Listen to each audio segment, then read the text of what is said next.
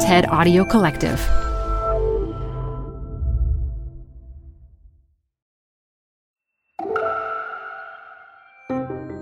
Hey, it's Elise Hu. You're listening to TED Talks Daily. Democracy all over the world is fragile, and in the United States, it's under threat. Technologist Tiana Epps-Johnson paints the picture of the situation in her talk from TED 2022 and shares how she's fighting for voting rights in the U.S. Tiana and I also got to sit down and chat more after her talk, so stick around after the talk to hear that. Her work is part of the Audacious Project, a collaborative funding platform to support groundbreaking ideas across the world, which this year raised $900 million. We're sharing this year's winners on TED Talks Daily all week. TED Talks Daily is brought to you by Progressive. Progressive helps you compare direct auto rates from a variety of companies so you can find a great one, even if it's not with them.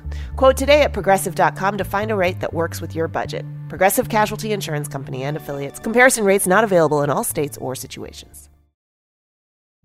Support for TED Talks Daily comes from Odoo. If you feel like you're wasting time and money with your current business software or just want to know what you could be missing, then you need to join the millions of other users who switched to Odoo.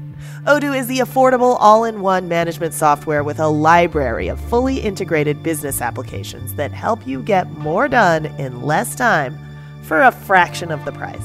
To learn more, visit odoo.com/TED Talks. That's ODOO.com/TED Talks. Odoo, modern management made simple. Hey, TED Talks Daily listeners, I'm Adam Grant. I host another podcast from the TED Audio Collective. It's called Work Life, and it's about the science of making work not suck. Next time on Work Life. The way that perfectionism is built, it makes us very sensitive and vulnerable to those setbacks and failures which occur all the time. And of course, that creates a lot of worry and stops us taking risks, stops us pushing ourselves forward. How perfectionism holds us back and how to overcome it. Find Work Life on Apple Podcasts, Spotify, or wherever you listen. It's dark days for democracy, and our crisis is global. If you're like me, you can feel it in your bones. My expertise focuses on democracy in the United States, where I live and work, and while we've long lifted up our own system on a pedestal as an example for the world, we're one of those democracies that's currently in a years-long decline. So much of the conversation in the media and among experts is about our broken two-party system. Democrats versus Republicans. And so much of the conversation about voting is about the outcomes, the winners and the losers. These are the wrong conversations if we want to tackle the threat to U.S. democracy today. Because we have a much more fundamental challenge, and it's quickly growing. The United States election infrastructure is crumbling. By infrastructure, I mean the technology, the physical infrastructure like facilities, and most importantly, the human infrastructure, the people who manage the US voting process. Election infrastructure is so essential that it's been designated critical infrastructure by the US Department of Homeland Security. That puts it on par with systems like our power grid and water supply in the eyes of the federal government. But they haven't invested in it like it's critical. The average portion of a county budget spent on election operations is about 0.5%. To put that into context, we spend about the same amount to maintain parking facilities as we do our election system. If we zoom out a little bit, the US election system is actually pretty unique by global standards. Unlike some other places, we have no central election authority that's responsible for managing the logistics of voting for our entire country. Instead, we have thousands and thousands of local departments that each have some independent mix for figuring out how to make voting work where they live. These departments are staffed by professional election officials with support from volunteer poll workers during peak election season. So, with no government run how-to for how to administer elections, we end up seeing widely different voting experiences throughout the US, where voting can legitimately work one way in one community and look totally different somewhere else. For over a decade, my work has focused on providing technology and training and other resources to state and local election officials to support them in their work serving voters. In my current role, that has looked like working with election departments in every corner of the country that together serve about 75% of our eligible voters. This has given me a really unique window into what it actually takes these public servants on the front lines to do things like keep voter rolls up to date and quickly and accurately count ballots and inform their communities about how the process works. This year-round work is hard, and it's often super thankless. And the last 2 years have been some of the worst. Election officials who serve millions of voters currently lack the basic technology that they need to reliably do their work. It either doesn't exist or it's shockingly outdated. In the year 2020, we supported a small New England town replace their hand crank ballot box that they had been using since the early 1900s to count ballots. One was literally held together by duct tape. Even worse, the people that underpin our voting process, the election officials, are currently under attack. In exchange for being outspoken about the integrity of the process that they managed in 2020, which, by the way, turned out to be our highest turnout election in the US in over a century, and the most secure election ever administered in our history, according to our national security community. In exchange for the grit and determination that it took to make that possible during a global pandemic, today election officials are receiving death threats, their children are being bullied, and some have had to flee their homes. A recent survey shows that 1 in 3 election officials, 1 in 3, currently feel unsafe doing their work. It's appalling, and enough is enough.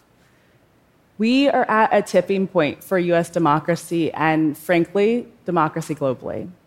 I don't know about you, but I personally don't feel comfortable just standing around leaving things to chance. And I especially don't feel comfortable standing by asking election officials to keep figuring out how to make it work alone while our system is getting pushed to its brink. We need to rally around a set of shared values and standards, a North Star, so that every single voter, regardless of their zip code, has access to a process that's both fair and trustworthy. Election officials need a place where they can come together to keep their skills fresh, so that they're ready to tackle whatever challenges might come, whether it's training to bolster cybersecurity, or to combat disinformation, or to help them keep voters safe during a pandemic. And every election department, rural, urban, large, small, needs access to 21st century secure technology so that every single community has access to the basics, like a website where voters can find out answers about how voting works where they live, or data-driven tools that election officials can use to make sure that we don't have lines that snake around city blocks outside of polling places. Last summer, I was at my first conference since the start of the pandemic, and I was going up the escalator, and I locked eyes with this election official who I absolutely adore. Let's call her Sarah. I ran and I gave Sarah a huge hug, and I realized that probably 60 seconds passed before we let go. And when we did, I was crying, and so was Sarah. Sarah's life got flipped totally upside down after the 2020 election when a vicious conspiracy theory about her office went viral. Almost immediately, the death threats started to roll in, and they were unrelenting, and they were very specific about the harm that they wished upon Sarah and her husband and their children. And still, Sarah never backed down from telling the truth about the process that she led. In that moment, I was so overwhelmed with gratitude and love and admiration for Sarah that I couldn't help the tears. But I think if I'm being super, super honest, I was just so happy that my friend was still here to hug. Election officials deserve a warm, welcoming community where their hard work is celebrated and encouraged, not vilified. And all of this is exactly why I'm so excited that we are inviting every single election department in the United States to join the U.S. Alliance for Election Excellence.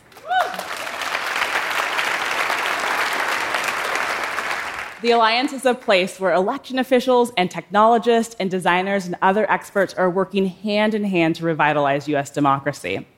And we're doing it by focusing on the basics, a shared North Star, the tools that it actually takes to get the job done, and a community of support that has each other's back, whatever might come. It is absolutely crucial that we rebuild the foundation of U.S. democracy. And that's exactly what we're going to do. The Alliance is not only ready to meet this moment, we're ready to create a foundation so strong that we can make it another 200 years together. Thank you. And we are back with Tiana Epps-Johnson. Tiana, hi. Hi there. I'd love to know what this funding sort of means for your work on the ground, especially in places that have been neglected for a long time. One of the things that I'm most excited about with the audacious support of the Alliance for Election Excellence is that we are able to move away from just thinking about how we support election departments doing their best to serve voters in the next election. But instead, we can really think about, as a whole system, what are the tools that election departments need to be successful? What type of community of support do they need? And plan for that, an initiative that's really focused right now on the next 5 years. And so more than anything, what this investment means is that we are finally able to really do that long-term work that our election system requires. It totally makes sense to be thinking more systemically, holistically, structurally. But of course, it makes me wonder, why isn't the federal government putting money behind this? Shouldn't taxpayers be footing the bill for these kinds of sort of broader systemic thinking and solutions? When we think about the work that we're doing, we're so excited because we have election officials and technologists and designers all working hand in hand. But it also means that as a nonpartisan nonprofit, we're doing some of the work of funding our really basic election infrastructure. Right. And that's work that, from our perspective, needs to be done by the government. And the amount of funding that's actually made available to election departments to do the really critical work of register voters and to keep our process secure is really, really low, like nowhere close to what it actually requires. We spend about the same amount to maintain parking facilities as we do our election system.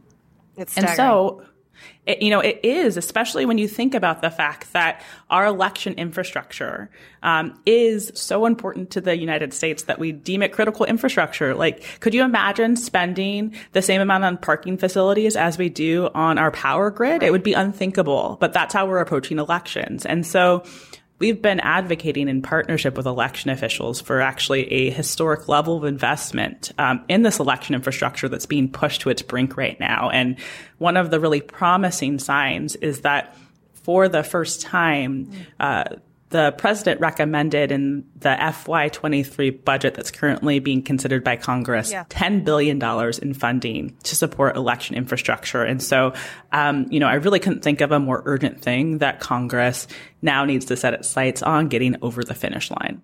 Okay, and you talk a lot about election officials. How do you define that? Election officials are the public servants, most of them at the city and county level, who have the full-time work of making our voting process happen. So they inform the public about how the process works.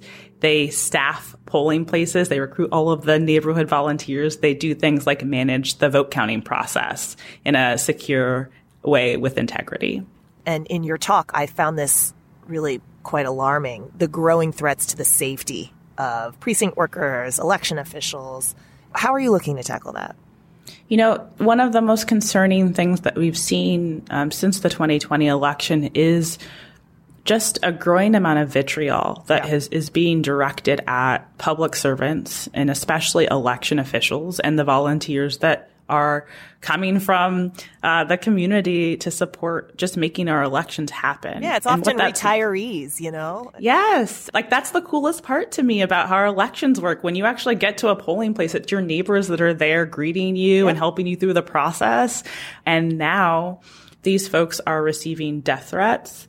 it has gotten so terrible that there are some election officials who have literally had to go into hiding and flee their homes. And so the amount of attention that we need to really pay to not only supporting these officials to have the resources to be able to break through the disinformation and to keep themselves and their staff safe is so important in this moment, and is a pathway to being able to build the institutional trust that is also being eroded and has been on the decline over, the last decade in so many of our institutions across the country. It seems your work truly is audacious because it's so urgent, right? And I think a lot of us, probably listeners among us, feel the sense of helplessness that things can't change. So what keeps you kind of going despite the fact that there's always an election around the corner where things could be better?